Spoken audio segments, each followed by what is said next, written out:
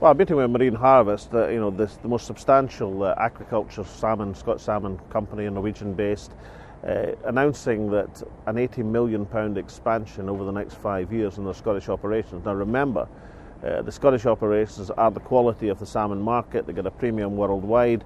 That is acknowledged by Marine Harvest, and the investment, this £80 million investment, follows that premium. And it's great news for Scottish aquaculture, great news for the salmon industry, but also substantial news for employment in some of the most remote and challenging areas of Scotland economically, the most beautiful scenically, of course, that these high quality jobs will be created in some of these areas as that expansion plan unfolds over the next 5 years.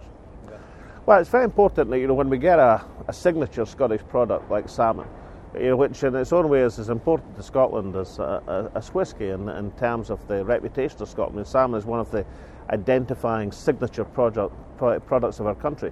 That when we conduct our international operations, we've got to bear in mind that people are looking for us promoting that good, as they would expect, because it's part of the essence of Scotland, and we should be proud to have a premium product like that. So what we do as a government through our agencies and in Scottish Development International is we make sure that whatever marketplace we're in, that Scottish salmon is one of the areas, one of the products that we're pushing and promoting. For example, most recent success would be China, where I think 2 years ago Scottish salmon sales to China were zero.